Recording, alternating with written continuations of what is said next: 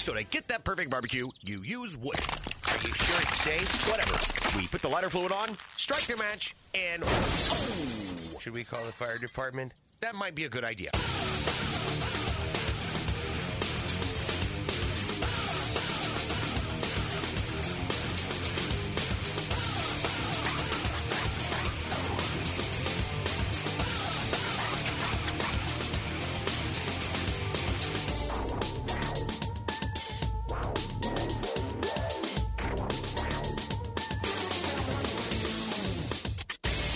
All right, good Wednesday, and welcome to the Hump Day Barbecue Show. The show that talks about all things important to the world of barbecue and grilling, originating from the Rock and Roll Hall of Fame city of Cleveland, Ohio, the barbecue capital of the North Coast. I'm your program host, Greg Rempe. Happy to have you aboard here on your Wednesday. If you want to get in touch with the show, two ways to do it. It's a toll-free call, 877-448-0433. You can also email the show if you want to, Greg at thebbqcentralshow.com. Anything else you want to find out about the show can be done at the main website, thebbqcentralshow.com. And here's what's happening tonight, coming up in just a few minutes from now. Joining me in the weekly segment, Ray Lampe, Ask Dr. Barbecue. Yeah, I got it. And then after Ray, friend of the show, you see him on the Tuesday show quite a bit. First appearance on the Hump Day Barbecue Show. Sam Zion, a.k.a. Sam, the cooking guy, joins me. Going to be a lot of turkey talk and so forth, moreover, and what have you. So there you go, 877-448-0433, Greg at thebbqcentralshow.com. Two ways to get in touch with me, should you see fit.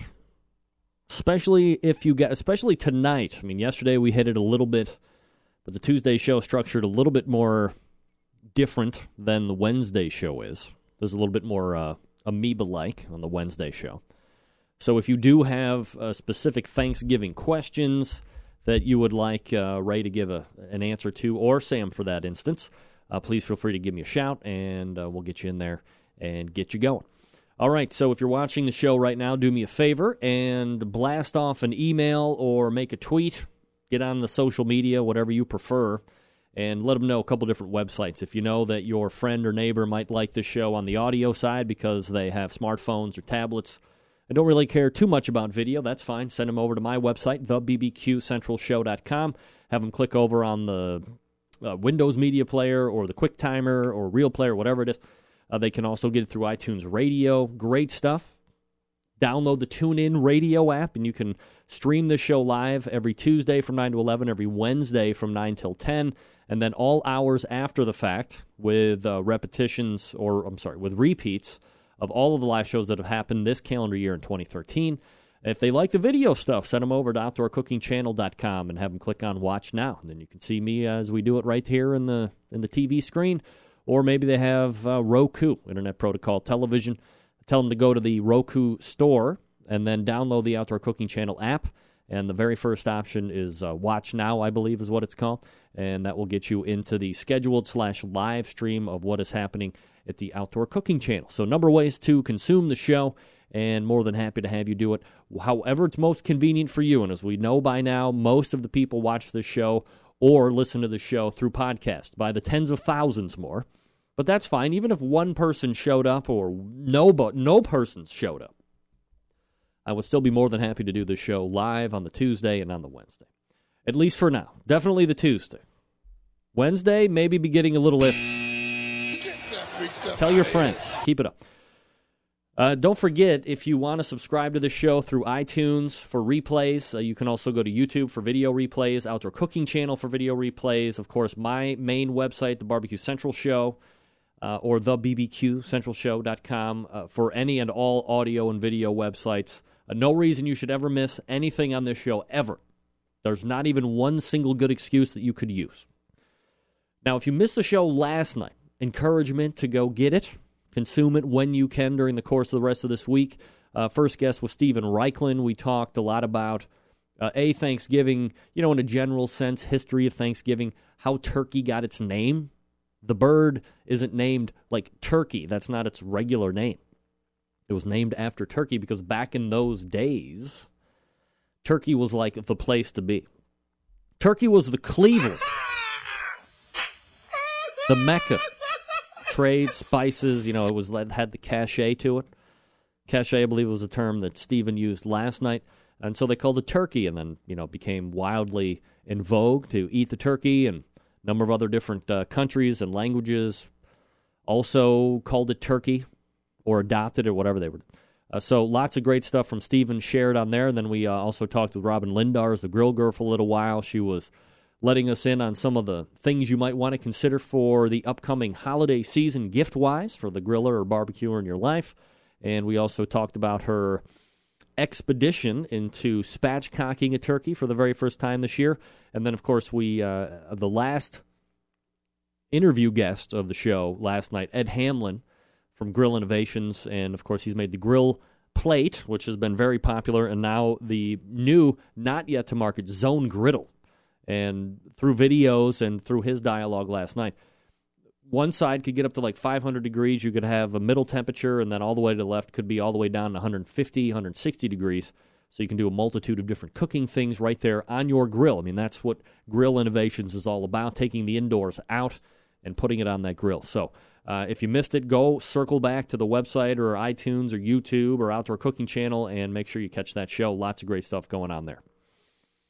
All right, what can I say? We are off. We are rocking. And most importantly, we are rolling. No doubt about it. Quickly, before we get to Ray, high-quality meats, right? Looking for high-quality meats, looking for a supplier, want to feel confident with your choice, buying off the internet, I get it. That's why I partnered with the world's largest distributor of high-quality meats and brought to you the Barbecue Central Meat Shop. That's right. Now, this isn't only for the competitor, sure. The names and cuts you will find here are the same ones bantered about at the competition realm. But I know a lot of Centralites are just like me, backyard guys that want to produce top-quality cooks, but really don't have the desire to get out in the competition scene. However, we all know that in order to achieve these goals, you have to have access to the Wagyu, to the Compart Duroc, to the Kobe. You get the idea. Now, you have a main line into this portion of the industry. Competition cooks looking for an alternative maybe. How about this? The company I teamed up with is already supplying meat to some of the top teams out there on the circuit right now, all circuits to be exact. And you can visit the Barbecue Central Show website and then click on BBQ Central Meat Shop at the top right of the page. Go from there. Buy with confidence. This isn't some hornswoggle outfit. Here now, disappear overnight. I had conversations with the owners, done my due diligence, feel confident enough to put the show brand on the hook for it. Now, maybe you've been looking for the Kobe beef. Let me hip you to something. A lot of stuff is BS out there, not really Kobe. But now you can get the real deal. Right through here, the Barbecue Central Meat Shop, plus the Wagyu. 2 grades of American Wagyu, which means the Japanese cow from a Japanese perspective. And in the USA, they're a crossbreed of Angus cattle, grades 4 through 5, grades 6 through 7. Now, as I mentioned before, also 100% full-blooded Japanese Tajima Wagyu from the Kobe region of Japan, otherwise known as Kobe beef. The best of Kobe beef is from the area called Tajima. We have certified from Japanese authorities Tajima steaks, rib steaks, strip steaks, tenderloin, Tajima roast, and Tajima ground beef. The grade is 10 to 12. Let me put that in perspective for you. 1 out of every 3,000 cows in Japan are graded 10 through 12. Also called A5. Very rare to get this meat, even in Japan. But you can get it right through the Barbecue Central Meat Shop. We have certification credentials to prove it if you don't believe it. So hit the BarbecueCentralShow.com right now, then go to the Barbecue Central Meat Shop and have a lookie. You won't be sorry, and you'll have access to the best meats around. TheBBQCentralShow.com, and then the Barbecue Central Meat Shop at the top right page. It's Ray Lampe for the Ask Dr. Barbecue segment right after this. Stick around. We'll be right back.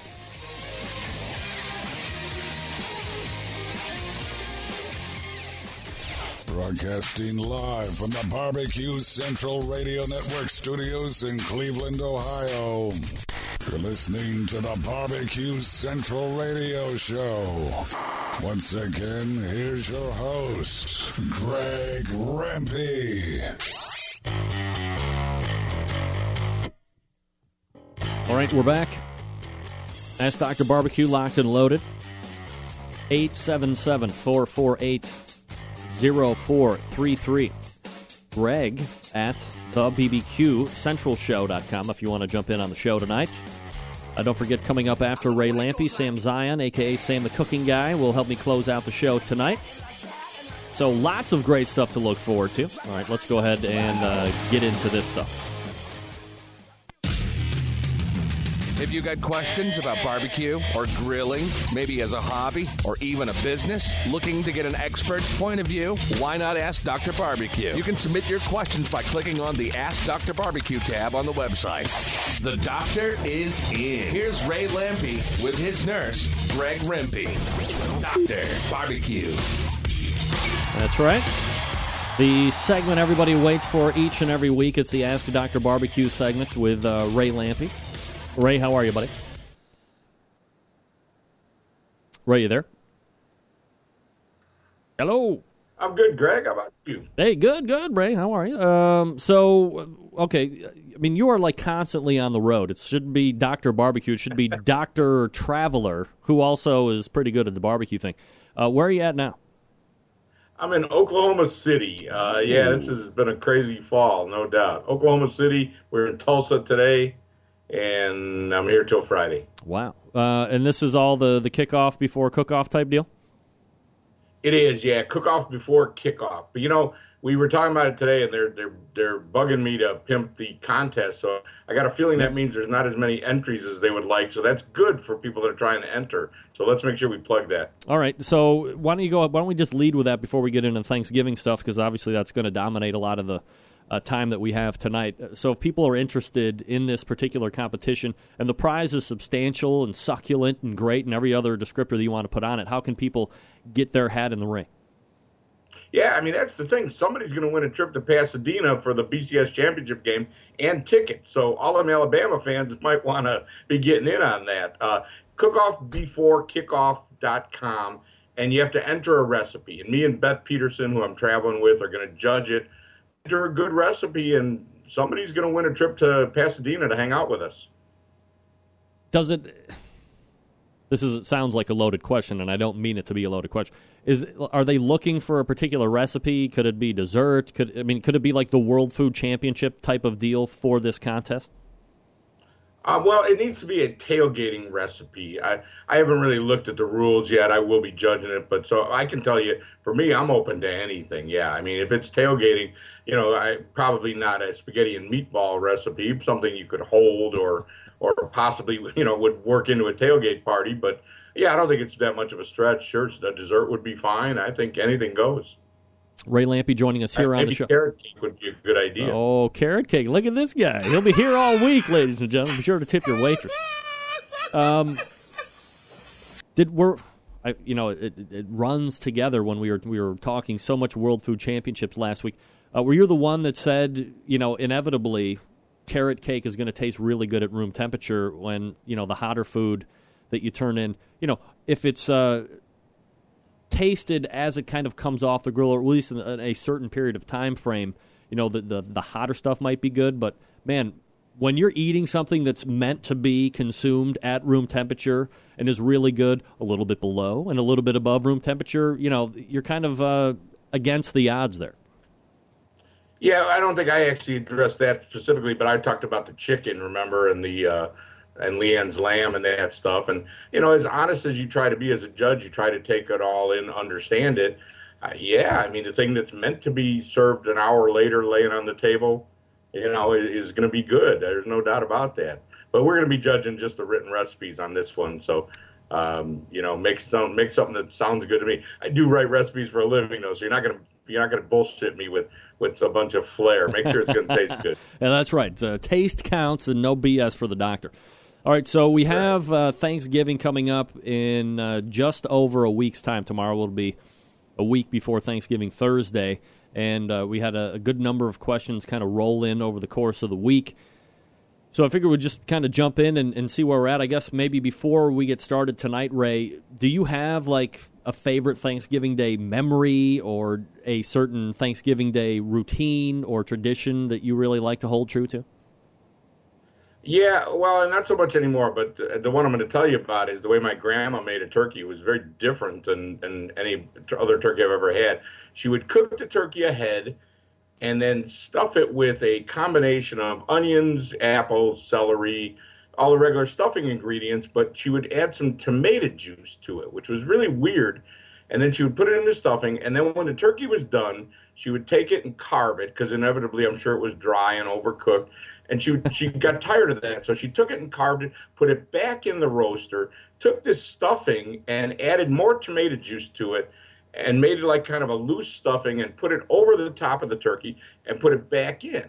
And it's strange. It's not like anything else you've ever had. The stuffing is very loose when you get done with it. I always add some squares back to it and tighten it up a little bit. But it has this weird tomato flavor to it. But it's delicious. I mean, I grew up on it, so it's not something that I could eat it every day. But other people may not like it as much. But, man, it was very different, but so unique and so good. A great memory for me. Yeah, tomato soup and stuffing is something I guess I've never really heard. But, turkey tends to be so I hate to go against everybody's wishes here, but I mean, it really kind of is a blandish meat. It's probably not the star of the, oh, my taste buds are so shocked at the Thanksgiving Day table. So perhaps, the tomato side of things really sparks it up a little bit, and obviously it sticks in your mind.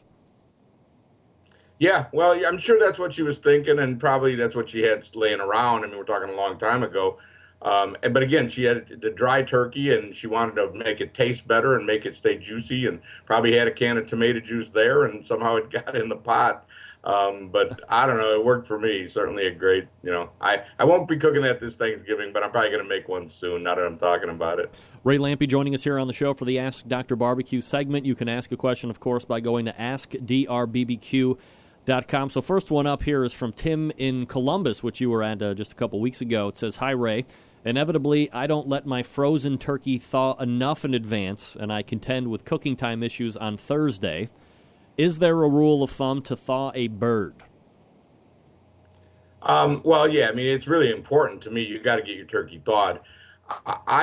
For me, they say, I think 3 to 4 days. We're talking about an 18-pound turkey now, 18 to 20-pound turkey. If you're cooking a smaller turkey than that, that doesn't count. It's like cooking half a brisket. You got to cook a real man's turkey. I would take it out Saturday morning. I mean, 5-6 days in the refrigerator. You want it thawed in the refrigerator for sure. You don't want it thawed on the counter. Take it out 5-6 days early. It's not going to hurt anything. It's going to be 3-4 days before it's defrosted. I want that thing to be defrosted. I don't like soaking it in water. You can do that morning if it's still frozen. You got to be able to get all the stuff out. You can soak it in water if you want, but I prefer to not do that. So I'll take mine out probably Saturday morning. For the people that find themselves in that jam that we've just kind of talked about, and you've talked about saying it's okay to, not your particular passion, but it's okay to do the water soak. Is there a particular method to the water soak in order to make sure that, A, you're defrosting, but you're also staying safe? Well, just cook it right after you get done. Cold water will get it eventually. Running water, put it in the sink. Running water, and just dig in there with your hands as best you can till you get it all unlodged and get it out of there. And then run the water on it again till, feel in there on the backbone. If there's pockets of ice in there, get them out of there, grab them out, or keep running the water on it. But as long as you're going to put it right in the oven, process it and get it in the oven pretty quick, I wouldn't worry about it too much. Just don't do that and then put it back in the fridge.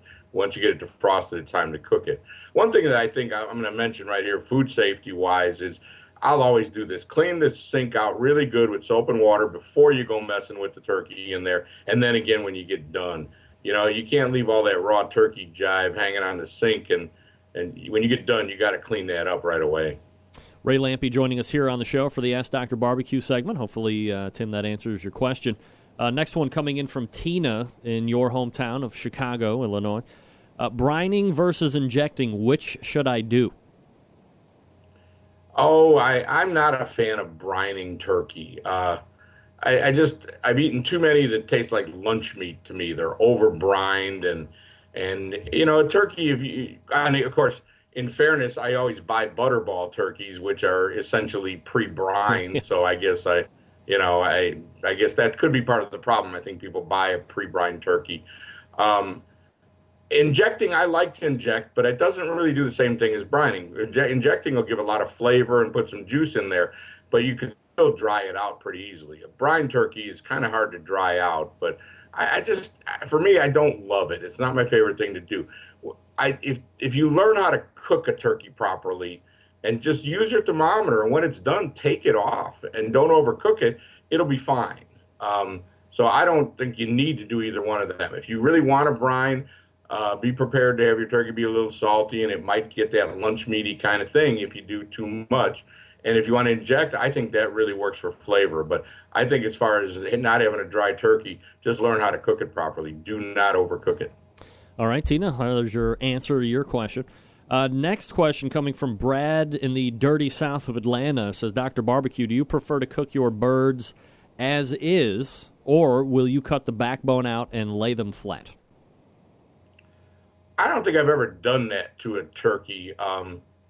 I guess it would work. I don't know. I mean, I love turkey. I really do. Turkey is one of my favorite things to eat. So, but I like it to look like a turkey. So while I do that with chickens, I don't think I've ever done it to a turkey. And I don't know. I think people want to see the turkey looking like a turkey on Thanksgiving too. You want to do that on an off week, something different. But boy, on Thanksgiving, I say cook it so it looks like a turkey. Outside of Thanksgiving, Ray, do you eat a lot of turkey otherwise? Do you make a lot of turkey? Yeah, I do. I don't cook it that much at home. Sandy doesn't really love turkey, but when I go to a barbecue restaurant, there's a good chance I'll order the turkey. And if they have, if I'm at Cracker Barrel or something and they have turkey, there's a good chance I'll order it. I really like it a lot. Yeah, I don't cook it much. It's just kind of a hassle, but yeah, I love turkey. All right, next question is from Chad, far west from me in Toledo, Ohio. It says, Dr. Barbecue, would it be in bad Thanksgiving Day form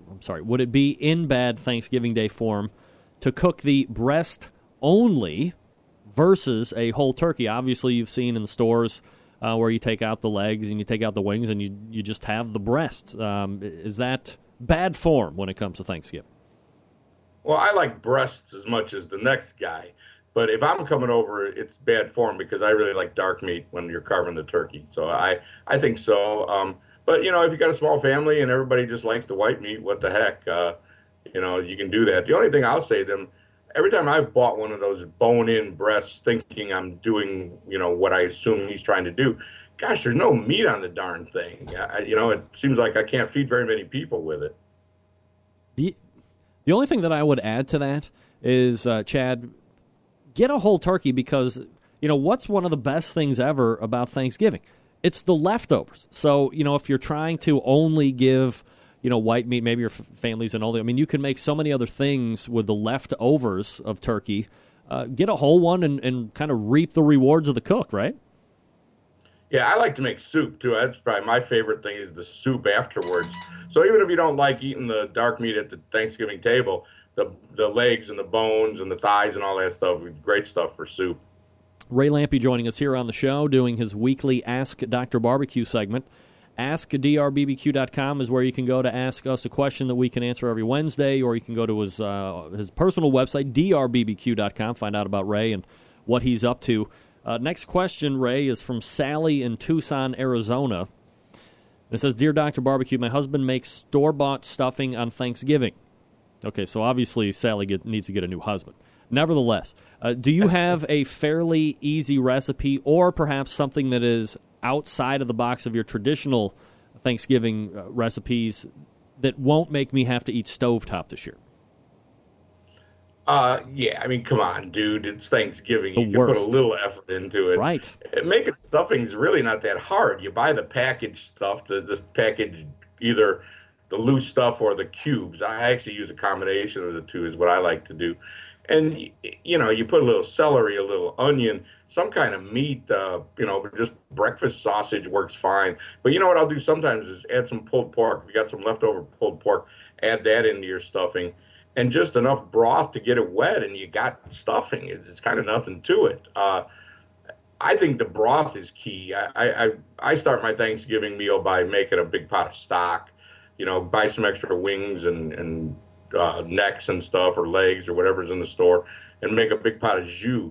And then when you go to make your stuffing, you got this great turkey stock to make it with. So that's a bit of a hassle. But this time of the year, you see turkey stock in the store too. You can actually buy it. So you don't have to use chicken stock. I mean, gosh, look around. It's as simple as could be to make stuffing. I don't have a recipe offhand, but I don't do anything too weird either. I buy some of the packaged stuff, some broth, some onion, celery.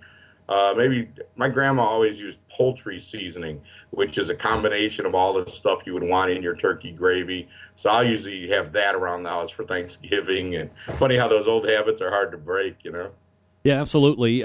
This one coming from Shane McClure via my Facebook page. It says, Dr. Barbecue, I use a mix of alder wood and Jack Daniel's wood chips to smoke my turkey.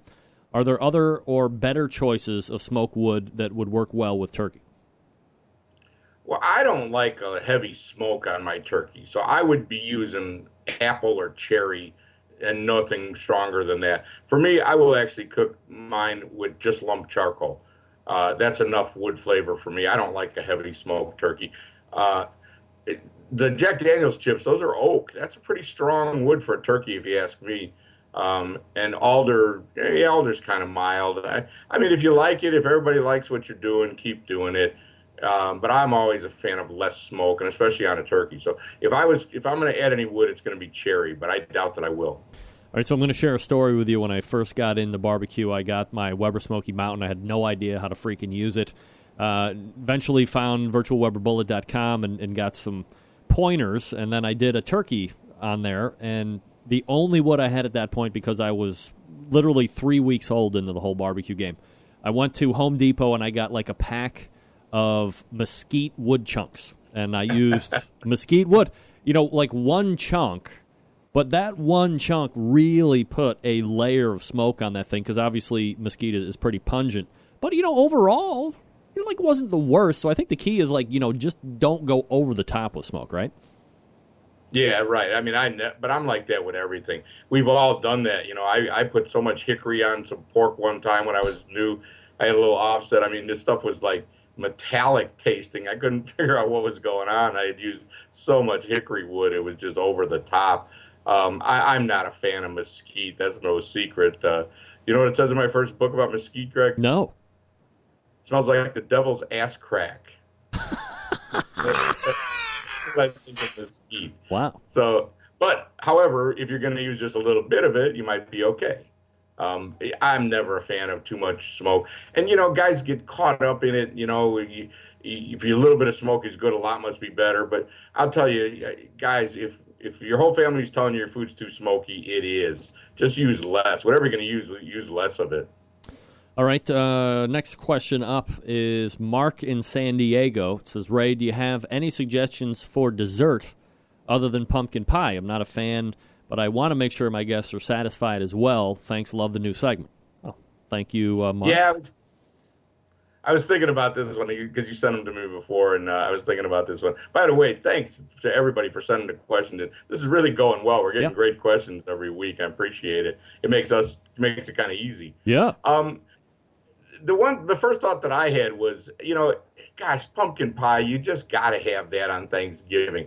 But it's easy because at Thanksgiving, you can easily have 2 desserts, 3 desserts. Nobody's going to look at you wrong for that. So I would always make a pumpkin pie of some sort.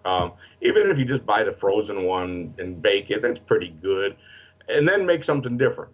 That's what I would do. But then I was thinking about we're seeing these days pumpkin everything. And, a pumpkin cheesecake is going to satisfy the guy who wants pumpkin pie and also something a little different and more interesting. Last night we had dinner. I'm in Oklahoma. We went at dinner at Mickey Mantle's Steakhouse. He wasn't there, though. But No? He wasn't at the bar? No, he wasn't there. I was surprised. I asked the waitress, we asked her, well, why would there be a Mickey Mantle Steakhouse in the middle of Oklahoma? And then she said, well, he was a baseball player. And I was like, yeah, no, Oh I my know who gosh. he is. Who? But I didn't know he was from Oklahoma. Apparently he was. But anyway, they had a chocolate pumpkin bread pudding Wow. on the menu. Now, I didn't have it, but cool idea. You could just use some mashed up pumpkin in a bread pudding, and I think that would be good. So, you could kind of skirt around the pumpkin pie by making some kind of interesting pumpkin thing. If you really don't want to. If it was me, I would probably make a pumpkin pie, and then I would make something else, a custard pie or a bread pudding or whatever else you felt like making. Because if you make the pumpkin pie, then you're free to make whatever you want for the second dessert. I've just never been a fan of pumpkin pie. I've tried it, and the one thing that I have learned is right around the time I turned 30, my palate and my mouth changed completely. I'd never been able to really tolerate wine illegally or legally. And then once 30 hit, all of a sudden, like, wine was good, and all these different foods and spices that I never really cared for started to be very agreeable with me. But pumpkin pie is just not one of those things. I mean, there's going to be some things that you just, I guess, never attune to, but for me, as much as I want to eat pumpkin pie, same thing with salmon. As much as I want to eat salmon, two things that I just can't get down with. I mean, yeah, for me, I guess I eat it once a year. Maybe I would eat it at Christmas if somebody made a turkey and had one there. It's not something I crave or think about. I think it's just that same tradition thing, As you get older, it's been a whole lot of years of eating pumpkin pie once a year, and just seems right. All right, last question before I let you go, Ray, and I think this one kind of pops up every year. You probably answer it a billion times.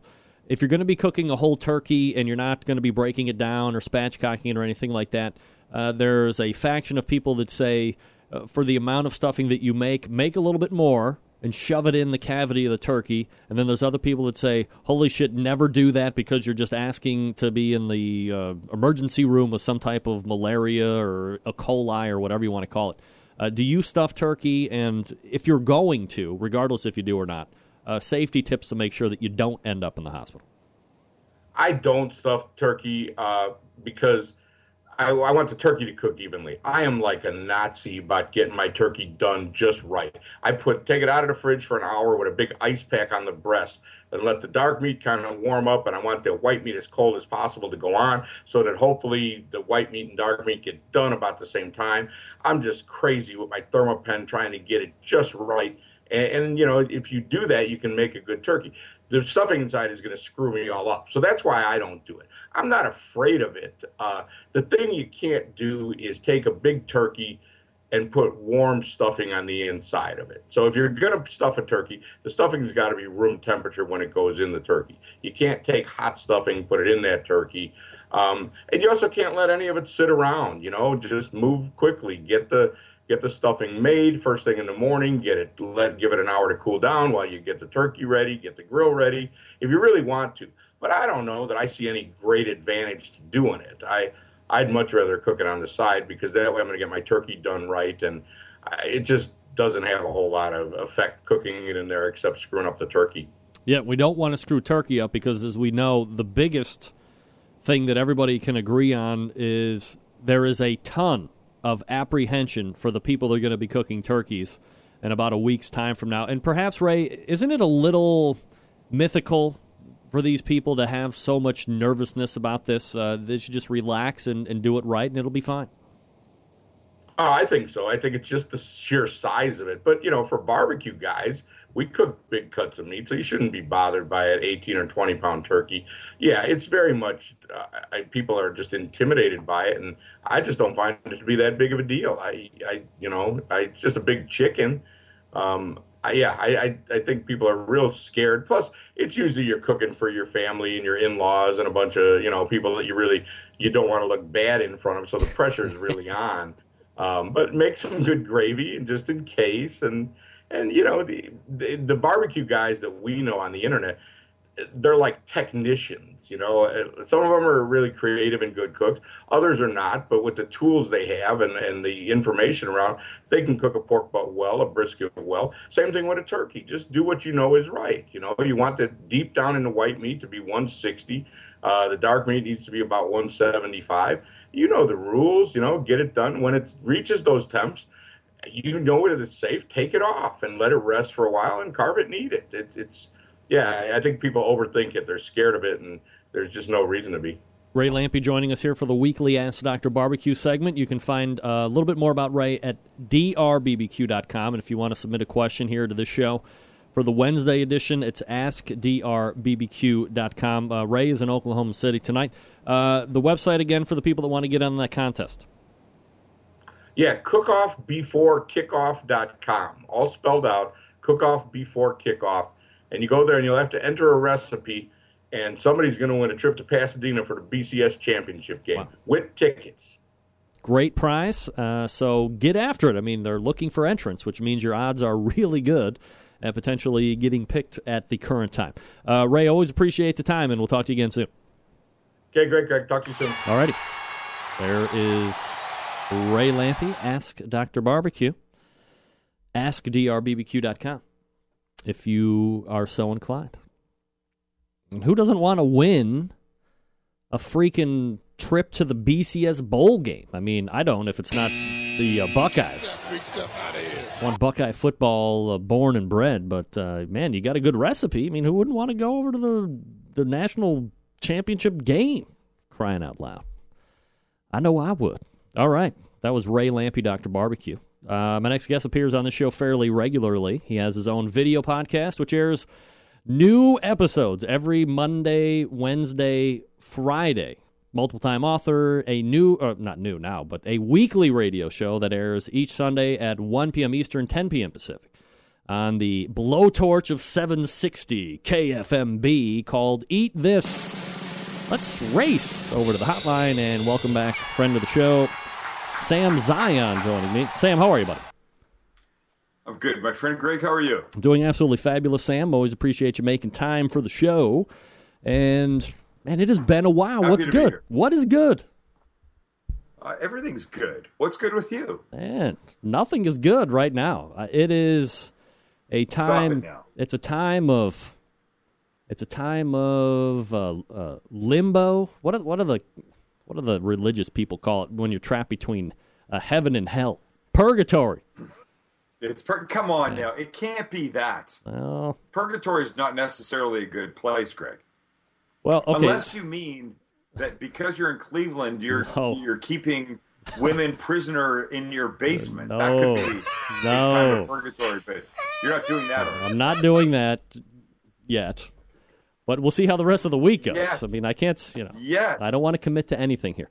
Look, here's the deal. We moved out of the regular Barbecue Central Radio Network studios now 2 weeks ago. We had rented our house out. Now, we're also building a new Barbecue Central Radio Network studios. However, look at you. The timing didn't match up so right. And, the builder and then the renters wanted in, and we don't want to lose the renters. Where do we end up, Sam? Where did we end up? Mother-in-law's house. Hello. So me, the wife, the 3 girls are in with the in-laws, and we're waiting for the new studio to be built. And, oh, my Lord, it's just kind of not how I thought it was going to all play out. You know what? I fully understand that. But there's never a good time to do anything. No. Am I right? If nothing else is being proven out during this process, those words are the ones that ring most true. If I said to you, when would be a great time to change your location and go to some place for a short period of time, what are you going to say? Yeah. Is there ever a good time to have a child? No, there's not. No, you never have enough Is there money. ever a good It's time never to right. get married? No, there's not. It happens when it happens. Right. We're all here to go through it with you. All right, well, let's get through it. Sam joining us here on the show. A couple websites if you want to check Sam out while we're talking. He's got the Cooking Show website, which is thecookingguy.com, and then the samlivecast.com, which is the weekly video podcast. And then Sundays, if you're sitting around eating an early lunch and you want to listen to a guy talk about food in a completely different realm, 760kfmb.com, and you can listen to Eat This as well. So lots of different ways to consume Sam and his shows and his takes and his views on the world of cooking and so forth. So look, we're just shy a week away, almost, from Thanksgiving, and the hand-wringers are out in full force worrying about the cook and if they're going to screw it up again this year. All well-documented stuff. So first question. Last year, you were a guest at the Big Bird Day. Does it change up for you this year? Are you going to be cooking the bird? It completely changes it. I mean, this is the first year that I will have cooked in maybe 6 or 7. Really? And I think like many people, regardless of how old you are, how many Thanksgivings you've done, you only do this once a year, and there's a lot of pressure. There shouldn't be, but there's a ridiculous amount of pressure that comes down on people for this one simple single meal. Is the pressure coming from the fact that you don't want to screw the bird up, or subconsciously, or when you talk about it in drunk circles amongst friends, is the pressure coming from the fact that you don't want to fuck up in front of your family because you're afraid they're going to talk shit about you behind your back for the next 364 days? Yes. You know what? It's all of the above. It's something that you cook once. I mean, how many people cook turkeys outside of Thanksgiving? Maybe one on Christmas. Maybe one on Christmas. That's about it. Maybe one on Christmas. So maybe you're doing it twice in like a month and a half period of time, or a month's period of time. Right. But you're not doing it very often, and you forget. So there's the pressure of the turkey that you don't normally do. There's the pressure of having family members that maybe aren't normally there, that maybe you're not as comfortable with as your next door neighbors or your best friends. There's just a lot of pressure. And it's ridiculous because think about it. Everybody should know everyone. So the fact that you're invited to somebody's house shouldn't put pressure on the host. It should mean everybody's comfortable, and whatever comes out of the kitchen you should be good with. Yep. And 2, and maybe this is the more important part, turkey is just a big-ass chicken. That's all it is. If you've ever cooked a chicken, you can cook a turkey. There's no difference, really, other than the size, which translates to the time. That's it. Number of different... We all have this... the problem is we all have this stupid Norman Rockwell picture in our minds of the perfect golden glazed turkey that comes to the table and is set down, and everybody's all excited about it, and you carve, and it's just, no meals are like this. You don't bring like a roast beef to the table and carve it. In fact, nobody's carving a turkey at the table. You do that in the kitchen, and then you bring the shit out. I mean, come on. It's just imagined pressure that should not be there. Right. Yeah, I absolutely agree with that. So, look, there's a number of different ways to cook the turkey. You can smoke it, you can grill it, you can spatchcock it, you can fry it, you can roast it in the oven. Your favorite way, or the way that you're going to be doing it this year? I'm roasting a turkey in the oven. I don't think I've done everything. I've smoked a turkey, which I think is delicious. Yep. I've grilled a turkey, or really like half a turkey. Yeah. It's delicious. I've deep fried a turkey, which is delicious. And I always say this, the best deep fried turkey you'll ever have is at somebody else's house. You're right. Because it's a huge pain in the ass. And it's a huge mess.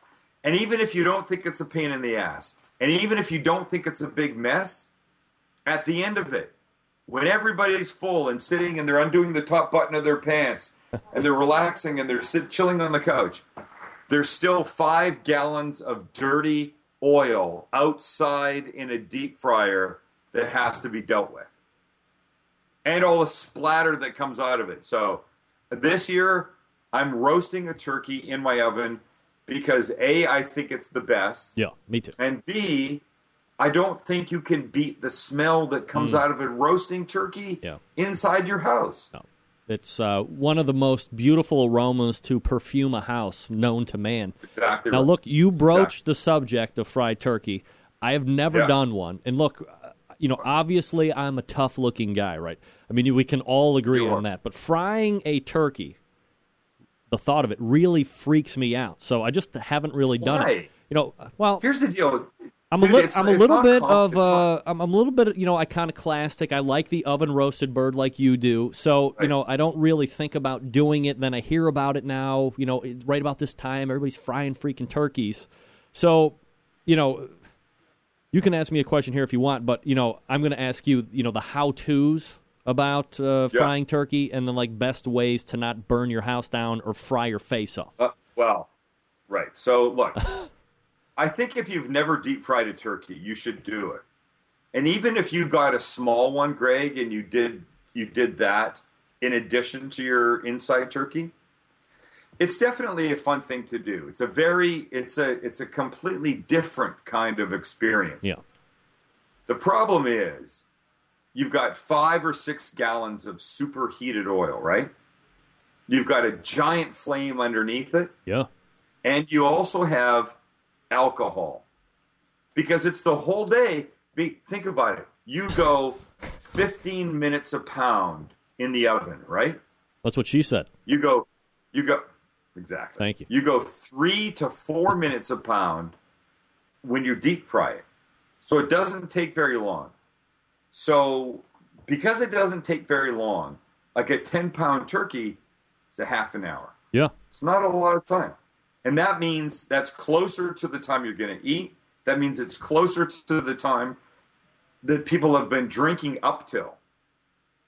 So the problem comes when you got a lot of hot oil, you got a giant flame, you've got potentially drunk people who are deep frying a turkey for their first time, and they don't know to do it away from the house. They don't know to do it away from the grass and things that they've got. See your picture. Look at that. That could happen. You want that in your house? The biggest, well, you can't do it inside, but the biggest mistake people make is they don't know to pre-measure where the oil is going to go to. Right, look at this. I'm showing it right here. Watch them slowly. Look at that. They did a terrible job right there, and it's just gushing right over. It's hitting the flame, and now here's the deal. Party time. That's the classic mistake that people make. People do this. They put oil in the giant pot, right? And they leave this much headroom, which might seem like a normal thing to do. But when you lower the turkey in, it displaces the oil up and over the sides onto the giant flame underneath. So if you're going to deep fry turkey, here's my advice. You take the turkey that you've got, you put it in the pot while the turkey's frozen or cold, whatever. You put water in, and you give yourself about 6-7 inches of headroom from the top of the pot. You take the turkey out, and where the water line is, mark it with a Sharpie. Right? Yep. Now you pour out the water. When you go to cook on the turkey day, the mark that you've made with the Sharpie is where the oil goes. You heat the oil up 350 degrees. When you put the turkey in, it will displace the oil and it'll bring it up, but it will keep it this far away from the top. Right. You can't just put oil in this far and then put you see where I'm going with this, yeah. Right? I mean, you're just asking for a headache. You're asking for trouble when there's alcohol involved and a novice deep fryer involved. You're going to end up with trouble. Lest we forget, if you don't have this setup, there's a little bit of a financial aspect to this whole deal to take into account, right? I mean, think about it. You know what? Number one, you're buying the turkey setup. The deep fryer, which is, the pot that's this big. $60. And then you're buying the burner underneath. $60 to $80. Yeah. Then you're buying 5 or 6 gallons of peanut oil, and that's the oil that you should use. And that's going to cost you another $25. You're almost $100 deep before you even put the turkey in, as opposed to your oven where you're no dollars deep and then the turkey goes in. Plus, you get the benefit of the smell in the house and the beautiful look and blah, blah, blah. Gravy. It just goes on. Yeah, absolutely. Sam gravy. Zion joining. How do you make gravy? How do you make gravy out of a deep fried turkey? Not very well. Not very well. You don't. No. Right. You know, Sam Zion joining me here on the show, thecookingguy.com, thesamlivecast.com. 760kfmb.com.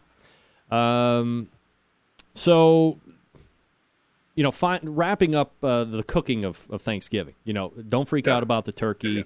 Roasting. Be careful if you're going to be deep frying.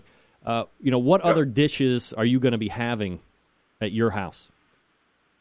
Well, right now, and I can smell them right now. Tonight we're making what I call crispy Brussels sprouts. My oven's on to 425.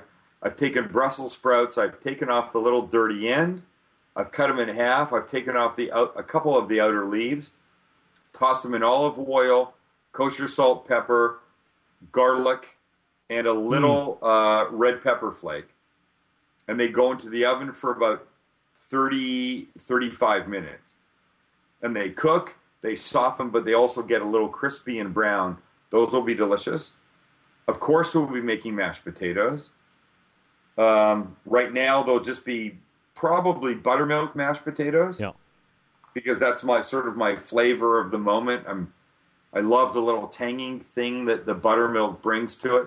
Lots of chopped up green onion or chive mixed in with it. Super delicious. Stuffing, of course. But because Thanksgiving this year meets the first night of Hanukkah, I will be doing Jewish things for our family. I'll be making my potato latkes that have sour cream, a little lox chopped on top, and a little caviar on each one. And I'll be making a brisket. There's an oven roasted brisket on my website that's ridiculous. It's simple, it's rich, it's amazing, and a brisket is... I know a lot of your fans are going to do their briskets outside. Yeah. On the smoker, that kind of thing, or on the grill. Every so often, I'd say, go for an indoor brisket. The moisture that comes from it is fantastic. Traditionally, though, the Jewish cooking faith is doing it is the braising of the brisket in the oven with the vegetables and the stock and all that. Right. There's moisture, exactly. Right, and it makes an amazing brisket. But the best thing that it really does is it gives you brisket the next day for brisket and eggs, right, chopped up like in a scrambled egg thing. Yep. A brisket Benedict. Oof. Imagine replacing the ham with brisket, and then beef gravy over the top, which is spectacular. Or maybe even better, a brisket grilled cheese. Oh. Use a good bread. Use a good sourdough, a good wheat, a seedy wheat, a good ciabatta roll, that kind of thing. 2 different types of cheese. Ooh. Like a Munster and a Havarti, whatever you like. But brisket in the middle. Do that thing. Maybe a thin little layer of mustard, like spicy mustard would be amazing. Oh, yeah. And then just cook that like a regular grilled cheese. That is crazy shit. Okay, well, that does it. I'm going to be on my way over. There you go. See you in a week. Oh, dude, I got a room upstairs with no children in it. Leave all the girls at home. Come here, hang out. You can do the show from here. Yeah. We'll eat well. We'll drink well. It'll be a good time. You're going to gain a new son. Me at 39. I'll take it. I'll take it. All right, so... I'm wondering this. Are you a wine guy to any degree? To a small degree. Will there be any Manischewitz being broken out on Thanksgiving Day? Is that like a big Hanukkah thing, or is that just a stereotype thing? No. It's a Yom Kippur Rosh Hashanah thing. Oh. A Hanukkah, the Manischewitz doesn't come out. We saved that. And there's a lot of jokes about Manischewitz wine being super sweet and all the things that they say about it. I like it on the appropriate holidays. It really, it's my wine of choice. I completely dig it. No. Thanksgiving will be cocktails and champagne. I think a big holiday needs champagne. Yeah. I think it's fun to start, like an entertaining night, like Christmas, Thanksgiving, Hanukkah, that kind of stuff. I think it's fun to have champagne. So we do that. All right, so let's get into the real crux of the situation here tonight. Yeah. For years and years and years, it's been Thanksgiving, and then you try and walk that fine, crazy line between getting too S-faced during Thanksgiving, Yes. passing out, only to wake up around 3:30 or 4 o'clock in the morning to start the mad holiday Christmas rush of Black Friday. Yes. And for years and years, they have remained independent, except this year, the commercialization bastard of the holiday season has now broached another major holiday, that being Thanksgiving, where major retail outlets will be open for business like 5:30, 6 o'clock on Thanksgiving Day. I have a very big issue with this on many reasons. One, that it's impeding on another holiday. So Christmas is like the bully. But secondly, it's kind of like forcing people to work. I mean, some people, maybe they want to work, maybe they have nothing going on, but typically this is a day where everybody's off. It's an American holiday. This is our deal. It's been free of commercialization. You don't see a lot. I mean, when was the last time you saw a Thanksgiving commercial? I mean, rarely. I'm with you. Yeah. But now... I think if... Sorry, go ahead. No, but now it's all... They're running together. It's Thanksgiving Christmas Day. Yeah, it's crazy. I think I would do this. If I was a retail store owner, I would say this to my staff. Who wants to work that day? And if nobody said, me, I would say, we're not going to be open. I don't like the idea of making people work on a day that they want to spend with their family and friends. I don't.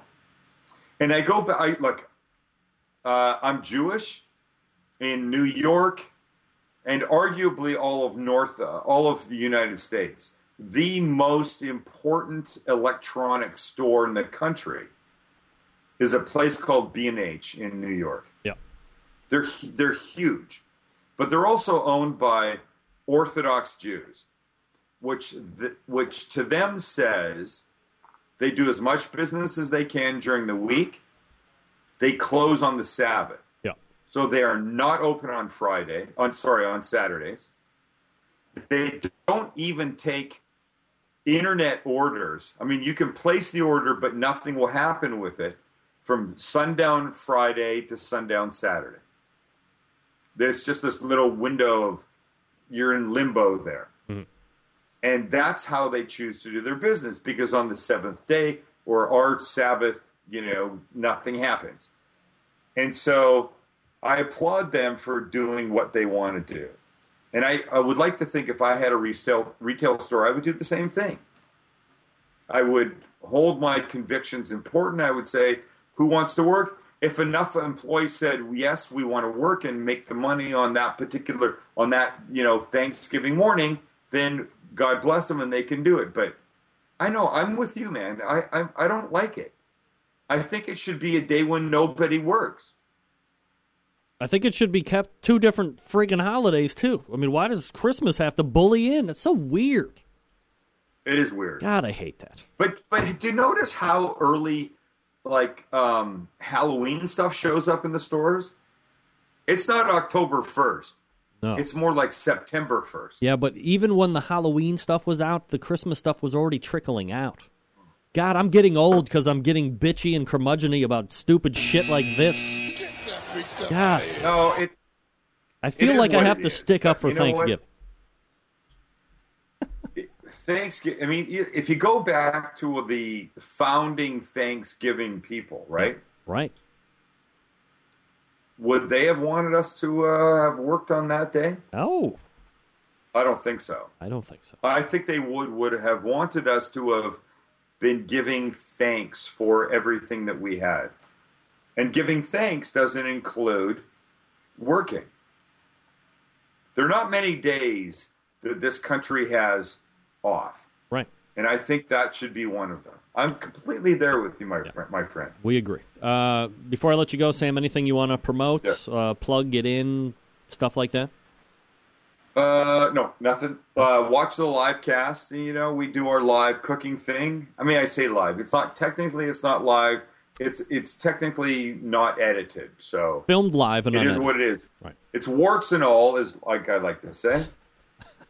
And go to cookieguy.com. There's lots of video and recipes and fun stuff there. All right, Sam is the host of the Sam Livecast. There's new episodes at thesamlivecast.com. Also host of Eat This, which can be heard each Sunday at 1 p.m. Eastern, 10 p.m. Pacific on 760kfmb.com if you listen on the internet and you're not local. Sam, always appreciate the conversation. Go ahead. Thank you, brother. And my last words, don't forget, turkeys take a lot of defrosting time. What? That was better to get your turkey early than on Wednesday. What's the rule? A lot of people are going to get frozen turkey. What's the rule? 1 day for every 5 pounds of turkey. Wow. So you're looking, roughly, 4 days, I'd say, on the average. 4 days. Yeah. You're right. If you've got a big turkey, it's going to be a bunch of days. But don't forget, I also suggest you brine a turkey. That's a sugar, salt, water, apple juice, citrus solution the 24 hours before you cook it. That will make it taste way better, make it juicier, just a much better turkey. You go to thecookingguy.com, all the information's there.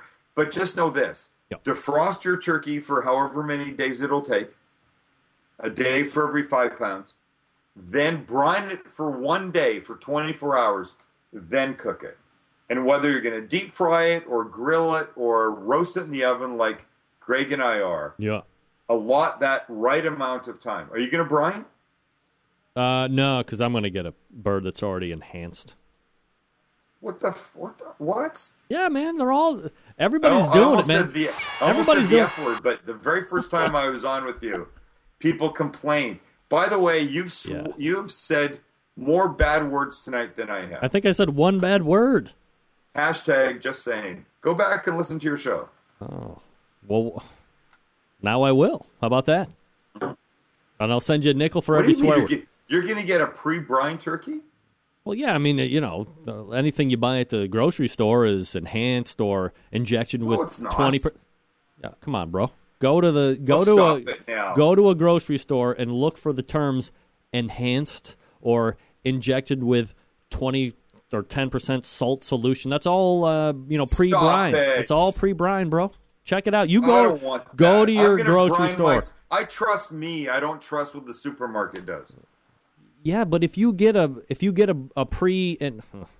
enhanced turkey, and then you defrost it, and then you put it in brine, and now your meat is going to be mushy and it's going to be super salty like bad deli cut meat. You don't want to do that. I'm not saying brine an enhanced turkey.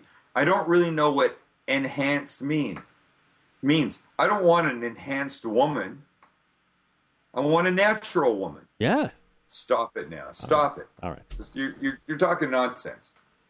Go lock up some women in your basement. That's what you need to do. All right, smartass. Maybe I will. You've pushed me over the edge tonight, Sam. You can find Sam, as I was saying, at 760kfmb.com if you're not local for the radio show Eat This. Sam, happy Thanksgiving. Of course, happy beginning to Hanukkah as well next Thursday, and we'll talk to you again sooner than later. All right, man. There he is. See you, man. Sam Zion. Sam the cooking guy. All right. I'm Lay. I'm going to be getting a nasty gram from Kevin, I can guarantee it.